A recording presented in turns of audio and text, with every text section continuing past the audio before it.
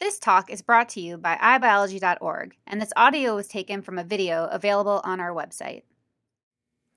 Hi, my name is Philipp Keller, and I'm a group leader at the Janelia Research Campus.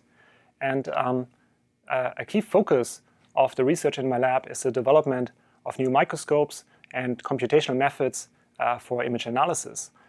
And our efforts in technology development to this end are also motivated by our desire to investigate and understand a fundamental question in biology. And this question is, how does an entire functioning embryo form from a single cell? Now, an embryo is a fairly complex biological system that comprises numerous tissues and organ systems, which all have fairly intricate three-dimensional architectures, tissue architectures, and also remarkable functional capabilities. So how does something like this form from scratch? How do the cells in the embryo divide, move, interact with each other, change their shape, differentiate, to gradually give rise to this complex embryo? And given that there are so many cells forming during early embryogenesis, how do these myriad cells coordinate their dynamic behaviors? Now, there are many aspects of this process that we don't really understand yet. We do know that it's certainly a highly dynamic process at many different scales. And so, in order to work towards a comprehensive understanding, it is an important prerequisite that we find a way to visualize and quantitatively analyze this dynamic behavior of all of these cells as an entire embryo develops. And so, we've always been curious to find a way to study embryonic development at the single cell level in a mammalian embryo, so that we can gain insights, make observations in a biological model system that is relatively close to us humans. And so this goal led us to the mouse embryo. So in the mouse embryo, if you want to follow the formation, development of the early tissues and organs from this initially pluripotent ball of precursor cells, there's a 48-hour time window shown down here from embryonic day 6.5 to 8.5 that is of critical importance. During this period of time, the germ layers are forming. So we have the mesoderm, and the endoderm, and the ectoderm emerging. And then these germ layers in turn give rise to the early tissues and organs. So by the end of this 48-hour time window, we have an embryo that has, for example, a neural tube, it has somites, it has an early stage gut, and it even has a beating heart. Now, the tricky part is to find a way to actually measure what all of the individual cells are doing in the embryo during this process. And in principle, if you want to do live observations and live measurements of cellular dynamics at a high spatial-temporal resolution, light microscopy is a very powerful technology for that purpose. However, so far it's not been possible to image cellular dynamics across an entire developing embryo at the single cell level. And so there are a number of challenges and difficulties associated with that goal. In general, it is not trivial to image mouse embryonic development because the mouse embryo is very sensitive to light, which, however, we have to rely on in the light microscope to do the measurement. It also needs to be cultured. It needs a sophisticated culturing protocol to be kept alive and healthy in the microscope. Now, if you want to measure cellular dynamics and do live imaging of mouse development at the single cell level over this entire 48-hour time window, we have added challenges because now the embryo also grows by a factor of about 200 in volume over this period of time, and it has fairly complex optical properties. So for these reasons, we set ourselves several goals in the study. The first goal is to develop a microscope that would enable us to do these types of measurements, to image mouse embryonic development at the single cell level through gastrulation, early organogenesis at the single cell level. And then secondly, to use the resulting image data in order to analyze how cells divide, move, and essentially assemble in these early tissues. And then considering that there are a number of resources that would come out of such an investigation and also technology that needs to be developed, we also want to make sure that all of these resources and methods would be publicly and freely available to the entire scientific community. That would be the third goal. So starting with the first goal, we needed to find a way to develop a microscope that allows us to do long-term, high-resolution imaging of mouse embryonic development. And so a key idea, a key concept in the microscope that I'm about to show you, and in fact in pretty much all of the microscopes we've developed in the lab so far, is the idea of using a light sheet for live imaging. Now, light sheet microscopy is an idea that's been around for a long time. The concept of light sheet microscopy dates back more than 100 years, but over the last 15 years or so only has it really found its way into live imaging in biology. And now in these modern forms of light sheet microscopy, what we would do is to take the sample, which is shown here as a cylinder in this conceptual illustration, illuminate it from the side with a thin sheet of light, of laser light. And so this light sheet is only a few micrometers thick. So it's a thin optical section that we form, that we illuminate with light. And then we would detect the fluorescence that is emitted by molecules located within that illuminated plane and form an image of that fluorescent light. So for that purpose, we use a detection arm with a detection objective that is facing that illuminated plane. And then we have a camera further downstream in that arm that takes the image. And so with a camera, that means immediately we can take, we can acquire information for millions of pixels instantaneously. We also have so easy means to move the light sheet relatively quickly in relation to the sample, and thereby acquire an image sequence that represents the entire volume of the specimen. And so that means we can do volumetric imaging at the rate of hundreds of millions of pixels per second if you use a state-of-the-art camera. So high speed, high imaging speed is one of the key strengths of light sheet microscopy, but there's another key advantage that's arguably even more important. And so light sheet microscopes are also very gentle methods, imaging methods. They minimize the amount of light that the sample is exposed to in order to get the image data. Now let me show an example to explain that. In a conventional confocal microscope, if we image a plane, we would use a single objective that where we first focus a light beam into the sample, and so the focus would be formed somewhere in that plane of interest. And so the fluorescence light that is then emitted by the sample would be detected would be collected by the same objective, and then we form an image. And so that arrangement and that approach means that even just to record this one single plane, we need to send light through a large fraction of the volume of the sample. Basically, the light beam travels to regions above the focal plane, and then it diverges again, and so moves to regions below the focal plane. So that introduces the risk of light exposure, and certainly of light exposure for sure, but also potentially damage that is mediated by the light in this large fraction of the volume. And so this is fundamentally different now in the light sheet microscope, where the light is really confined to that plane of interest. So we don't illuminate any out-of-focus structures, and therefore also can't really damage them, and generally just reduce the amount of light inside the specimen. And so that's a striking difference now, and particularly in volumetric imaging, because you can see from this comparison that with the conventional approach, if you look at the cumulative light load, we would have a linear increase in the energy exposure in any local region in the sample, linear increase with the size of the volume and with the number of image planes in the volume. Whereas in the light sheet microscope, we have a constant light exposure, a local light load that is independent of the number of planes in the volume that we are recording. So light sheet microscopy is particularly useful for live imaging of relatively large samples for that reason, and that includes certainly large developing embryos, such as a mouse embryo. And so based on this idea of light sheet imaging, we developed a multi-view light sheet microscope. And so the idea in the multi-view light sheet microscope is that we illuminate the sample with two light sheets that enter the sample from opposite sides.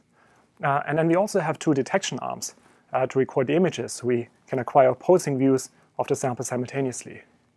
And so this is useful when imaging a large sample that may not be completely transparent, because then the light, basically as it travels through the sample, encounters some amount of, is subject to some amount of light scattering, light absorption, and aberrations. And so with the multi-view imaging, acquiring these multiple complementary views from multiple different viewpoints, we can simply increase the fraction of the sample that is covered in high resolution and high image quality in the experiment. And so if we look at a photo of this microscope now, as it actually exists in the lab, you can see the incubation system here in the center, and then the sample chamber would be in the inside. So this is how we then can control the temperature, and the atmosphere is critical for keeping the embryo healthy and alive. Inside the sample chamber, you would find this glass cylinder that we use for sample preparation. So that's a cylinder that has about 3 millimeter diameter and is filled with an extracellular matrix called matrigel. And so we would anchor the embryo at the location of its ectoplacental cone in that matrix.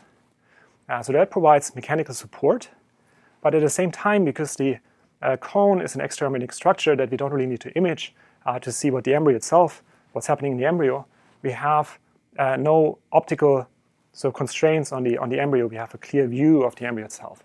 And there's a Teflon tube, a transparent tube surrounding the embryo to provide a small compartment for the culturing medium to keep the embryo healthy and alive. And so bottom line is that with this arrangement, we have mechanical support. The embryo is not really floating around in space. It's moving just a tiny little bit. And there's no mechanical constraint on its growth, which is important for this 48-hour time window that can grow so much. And at the same time, we have multi-view access. We can really image it from all sides without blocking the view of the sample.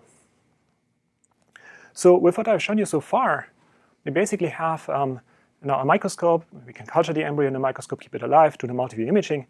But there's one more important problem that we need to solve. And so one challenge that I haven't told you about yet is that because the embryo is relatively large, and that concerns really most, if not all, large multicellular organisms, certainly the mouse embryo, it is large enough and complex enough in terms of its optical properties that it fundamentally perturbs the light that we have to rely on in order to acquire images in the light microscope. So, the way you can think about this is that inside the embryo we have, some amount of variability of optical properties. So, as we look at different parts of the embryo, different local optical constellations, different refractive indices. For example, it can vary with the local concentration, the local density of cells, or changes in the biochemical composition in local domains. And that all constitutes some amount of optical heterogeneity in the specimen. Likewise, the optical properties of the sample can vary not only inside the sample, but also if you compare the sample to the surrounding culture medium, we might have a mismatch there, so different optical properties as well. And so all of these factors contribute to aberrations in the imaging process. And that means, for example, for the light sheets, that they will change their path depending on the geometry of the surface of the embryo, and depending on exactly how they enter the sample and what the relative angle is relative to the surface. They can change their path, and they can change their path even further as they then travel through the embryo. And likewise, for the detection focal planes, we'll see an increase in curvature as we go deeper and deeper inside the sample. And so that means that the illumination planes and the detection planes are spatially mismatched. So we're effectively acquiring images out of focus. Now, what's even worse is that the situation is also changing as a function of time, because then now the embryo is not a static structure, but as I've mentioned before, it grows in size quite a bit and changes its shape. So to address this problem, we designed the microscope such that it will adapt itself to the sample.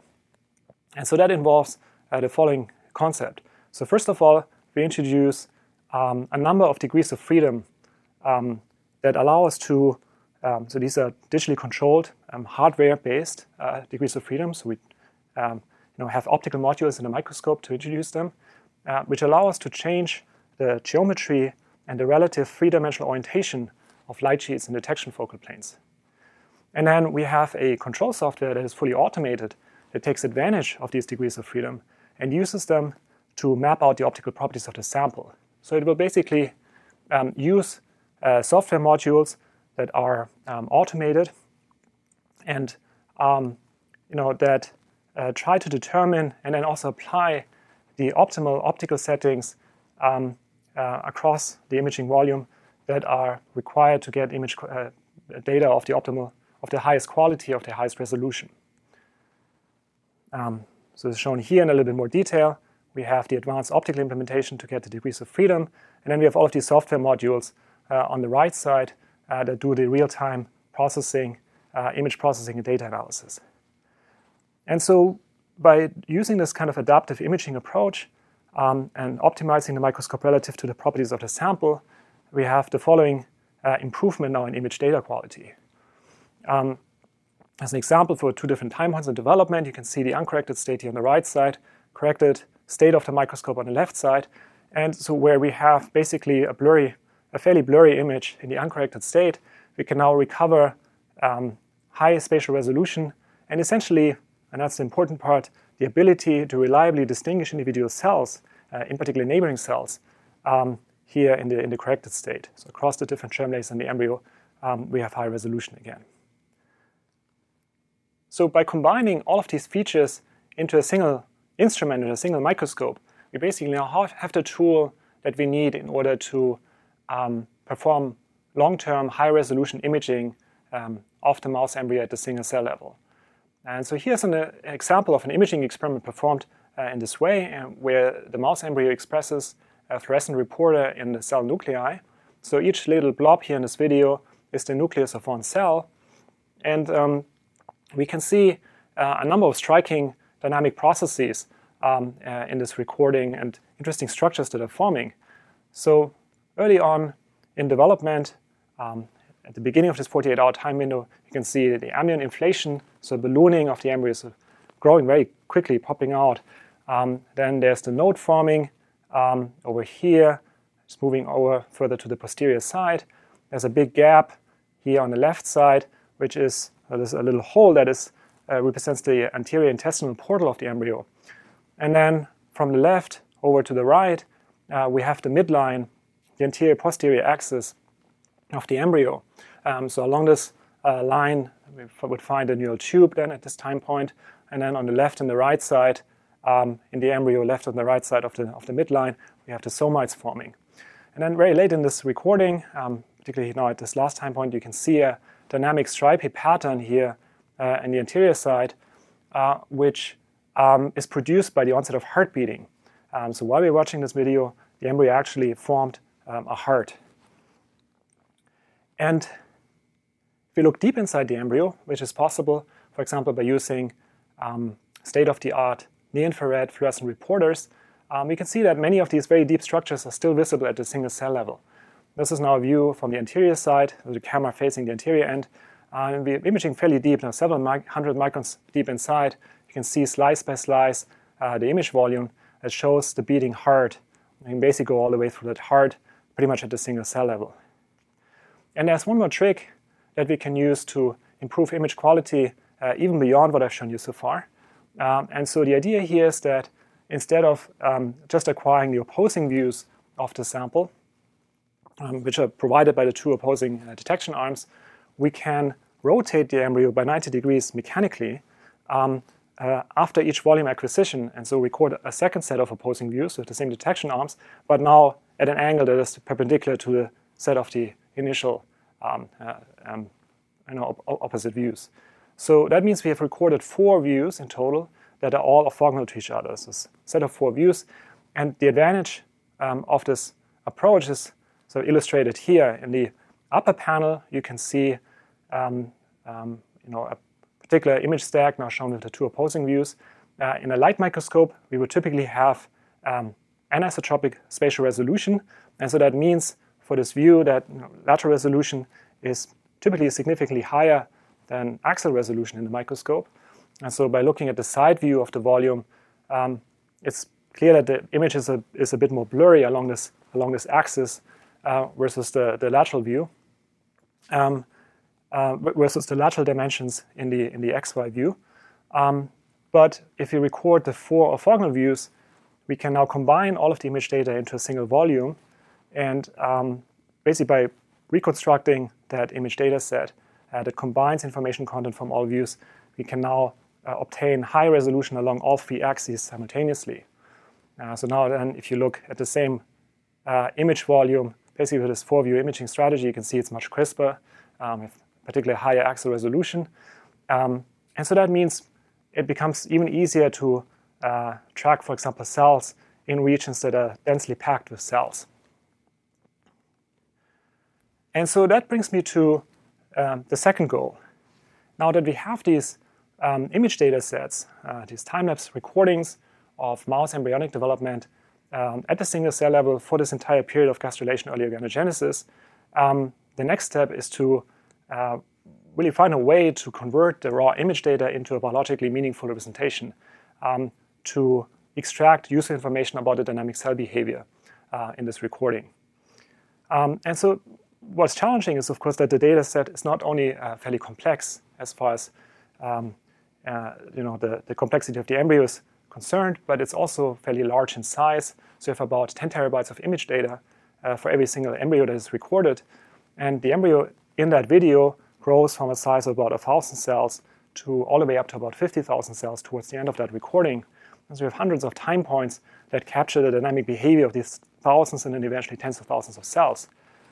So to analyze this and to extract that, we developed a computational pipeline that essentially allows us to do everything from basic steps such as basic large-scale data management and multi-view image processing, down to the crucial steps of image segmentation, tracking of cells, detection of cell divisions, and also registration of multiple embryos in space and time.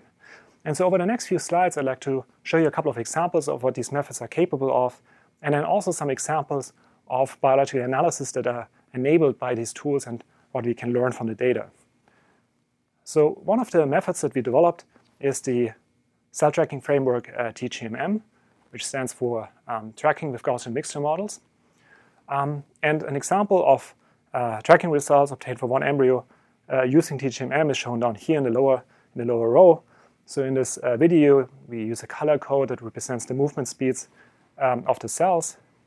And now, because it's an automated method, it's very convenient and fast to use, but it still makes some mistakes. So linkages might not always be correct in time, and you could also lose cells temporarily and therefore disconnect cell tracks in time, which makes it harder to analyze the dynamic behavior of the cells. So therefore, we developed a second method, a statistical method that is complementary to TGMM and processes the output of TGMM. And it takes that data and then in a statistical way examines the neighborhood of each cell in the developing embryo and looks at the dynamic behavior and uses this information in a statistical way that allows us to correct for many of the most common mistakes that happen during automated tracking. And in this course also ensure that cell tracks are continuous in time from the beginning to the end of the recording. So much more useful than for the data analysis. And so if you combine TGMM and the statistical method and produce a tracking database, we can, in the next step, use this information to build a dynamic fate map of the entire embryo. So you can think of this as a developmental building plan of the mouse embryo. The way this works technically is that we take the last time point of the data set, the image data at the last time point, where we know that the cells have already assembled into tissues and organs. We can actually anatomically identify these structures just from looking at the last time point fairly clearly, and thereby annotate which tissues cells contribute to. So each cell basically have that information about whether it's part of the neural tube, the notochord, or the heart field, and so on. And so then from annotating this one time point, we have tissue labels that we can associate with the tracking database, so that each track in the database has a label linked to it. And with that information, we basically know immediately what the developmental origin of each tissue is, where it came from, where it started out, but also really have the entire sort of timeline of the development of this tissue in detail and in high spatial temporal resolution. Now, there's a lot we can do in terms of analysis now with a data set like this. And even just from looking at the results by eye, looking at this video of the tracking database, there are some interesting things that stand out. You can, for example, see that already fairly early on, there's a remarkable level of separation, not very much mixing of cells, of different cell types, of precursor cells for different tissues, once these cells have emerged from the primitive streak. But I would also like to point out that this is now reconstruction from a single embryo. And so we don't really know how variable development is and to what extent this particular reconstruction, this particular embryo, can be considered to be representative of mouse development.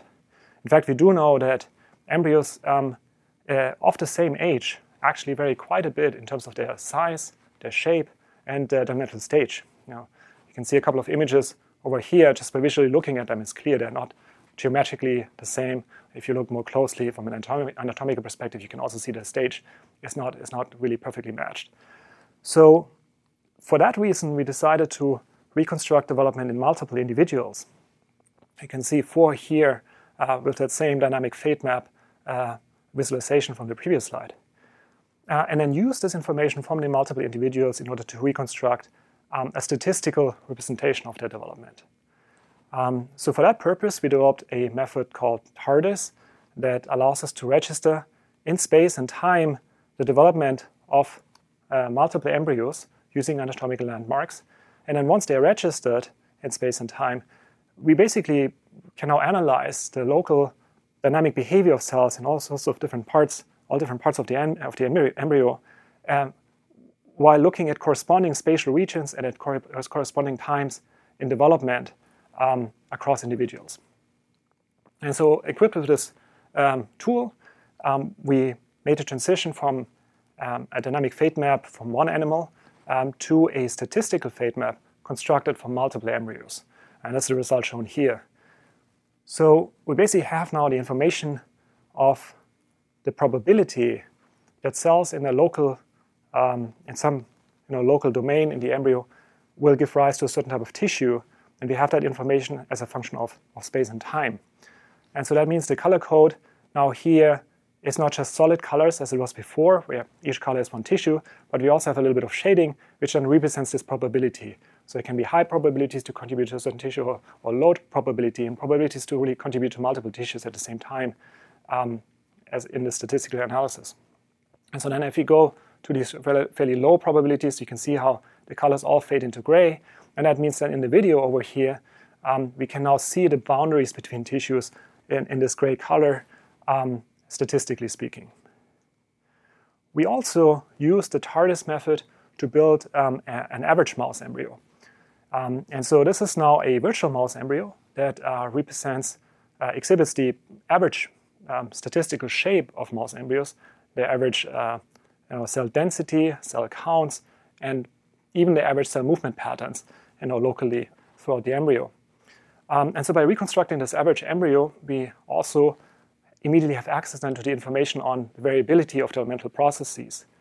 And we can also use this information to measure how and to what extent an embryo with perturbed development, such as a genetic mutant, differs from wild type, deviates from wild type development. In principle, all we need to do for such an analysis is to use the same imaging tools to image the perturbed embryo, the development of the perturbed embryo, and then use TARDIS to register it onto this reference atlas of mouse development. And so complementary to this information on cell movements and cell fate, we also reconstructed systematically cell divisions across the entire embryo. And so for this purpose, we collaborated with the groups of Srinivas Turaga and Kristen Branson at Janelia, who used a method, basically developed a method based on neural networks that identifies the condensation of the chromatin that occurs in the course of cell divisions and basically picks up the associated changes in brightness and texture of the fluorescent marker that we use in these live imaging experiments, this nuclear marker.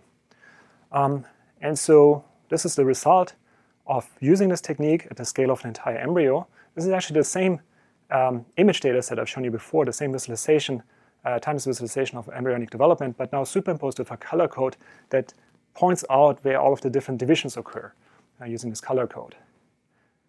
So there are several tens of thousands of divisions happening in each of these embryos during these 48 hours. You end up with 50,000 cells at the end. And there are interesting patterns in these divisions that are revealed, for example, by looking at a map that condenses all of that information into these, into this map of two axes. So we have the time axis along the vertical dimension, and then along the horizontal dimension, you can see space represented by the anterior-posterior axis. And so these are now all of the divisions from this one embryo, tens of thousands of cell divisions. We can see now how they cluster at the anterior and the posterior end, so where the colors become red. And so since the embryo is in a constantly growing state during this period of time, which means that the tissues are constantly elongating, pretty much all of the tissues are growing along the anterior-posterior axis, that means that the cell divisions seem to cluster at the leading edge of these growing tissues, which then in turn raises the question of whether this particular location, the particular placement of cell divisions actually actively supports the elongation of these tissues, or whether it's perhaps just much easier to find space for cell divisions at these leading edges rather than in the middle of the embryo, where you might have a harder time pushing your neighbors to the side. Now, finally, what I'd like to show you is one last biological analysis which now ties together all of the different resources we've looked at so far. Information on cell divisions, cell movements, and like the image data at a more macroscopic scale as well. Basically allows us to link large-scale tissue morphogenesis, large-scale changes at the tissue level to the local cell dynamics. And so there are numerous interesting mechanical processes happening during this 48-hour time window. One example concerns the neural tube as a tissue that we're particularly interested in. And so if you look at the image data from the inside of the embryo, so same image data set as before, but now looking from the inside and the surface rendering, so you can see the inner surface, so you can see the deepest tissues most clearly, you can see the dramatic morphological changes that give rise to the formation of the neural tube. So initially we have, again, the embryo is in this elongating state, tissues are elongating, so the neural ectoderm is expanding along the anterior-posterior axis, and then eventually the neural plate is folding in upon itself to give rise to the neural tube, as shown here. You can see now the zippering of the neural tube. And at the same time, this video also nicely shows the formation of the somi, so these little blocks of tissue here on the left and the right side of the neural tube. So we're curious to understand what is happening at the single cell level locally in the embryo during these large-scale tissue rearrangements, these large-scale morphological processes. And we can investigate that now with our databases of cell divisions and cell movement patterns. So by systematically going through the data and thinking of the process as like this two-step process where we first have the extension of the body axis, we first have the elongation of the neural ectoderm, and then we have the folding process, we find the following thing. If you look at the cell divisions, initially during the phase of tissue elongation, the divisions are for the most part aligned with respect to their division axis with the rostrocaudal axis of the embryo. So in other words, during the elongation of the tissue, the cell divisions are aligned along this axis of elongation. And then once the tissue goes into this mode of folding, the orientation of cell division gradually changes until eventually, as we reach a peak folding, the cell divisions are pretty much all oriented along the mediolateral axis. You can see that in the rightmost panel.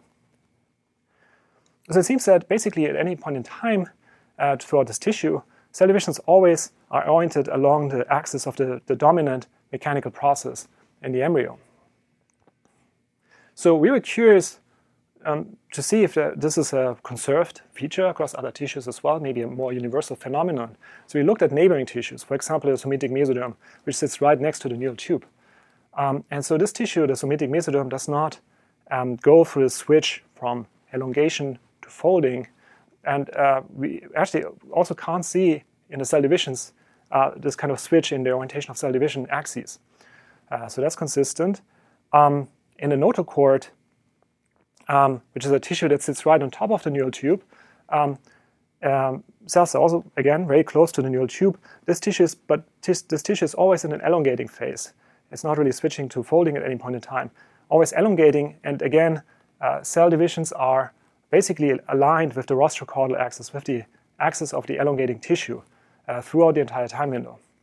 So it seems that basically across all of these different tissues and time windows, cell divisions are indeed aligned with their division axis to the axis of the dominant mechanical process that happens in that tissue at that time. So it raises the question of whether cell divisions are systematically placed and oriented to support this mechanical process, really support it, or whether it's so the causality works the other way around, and because of the forces that act on the tissue during these morphogenetic changes, the cell divisions are forced into a particular orientation. The cell division axes are forced into a particular orientation. So now that we have these observations and these different hypotheses we can formulate as a direct result of this dynamic atlas of mouse development, we can, in the next step, now design follow-up experiments, perturbation experiments that investigate this causality and basically allow us to look at the mechanisms in more detail. And so I'd like to end on a note that all of the tools we've developed in this study, the microscope, our computational tools, but also the data resources, so this dynamic atlas of mouse development, they're all available as free public resources. Typically, that's a bit difficult to achieve for a microscope. How do you make it publicly and freely available? But we were fortunate enough to be able to partner with the Advanced Imaging Center at Janelia. And so the Janelia ASC basically now has a copy of our adaptive multi-view light chain microscope that is freely available. You can contact them to arrange for time on this instrument. And if you publish data obtained with this instrument, we are also not co-authors on these papers. We really want to make it as easy as possible for people to use these new technologies, also long before they are available as commercial instruments. So here's the website of the Janelia ASC.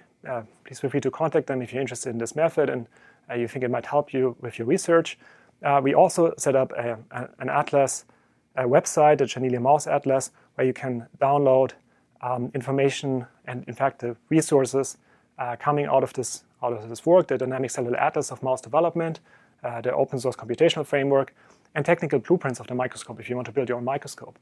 And then finally, thanks to the support of the Open Microscopy Environment team and the team also behind the image data resource, you can even browse online and download the complete four-dimensional image data for multiple embryos through the IDR website.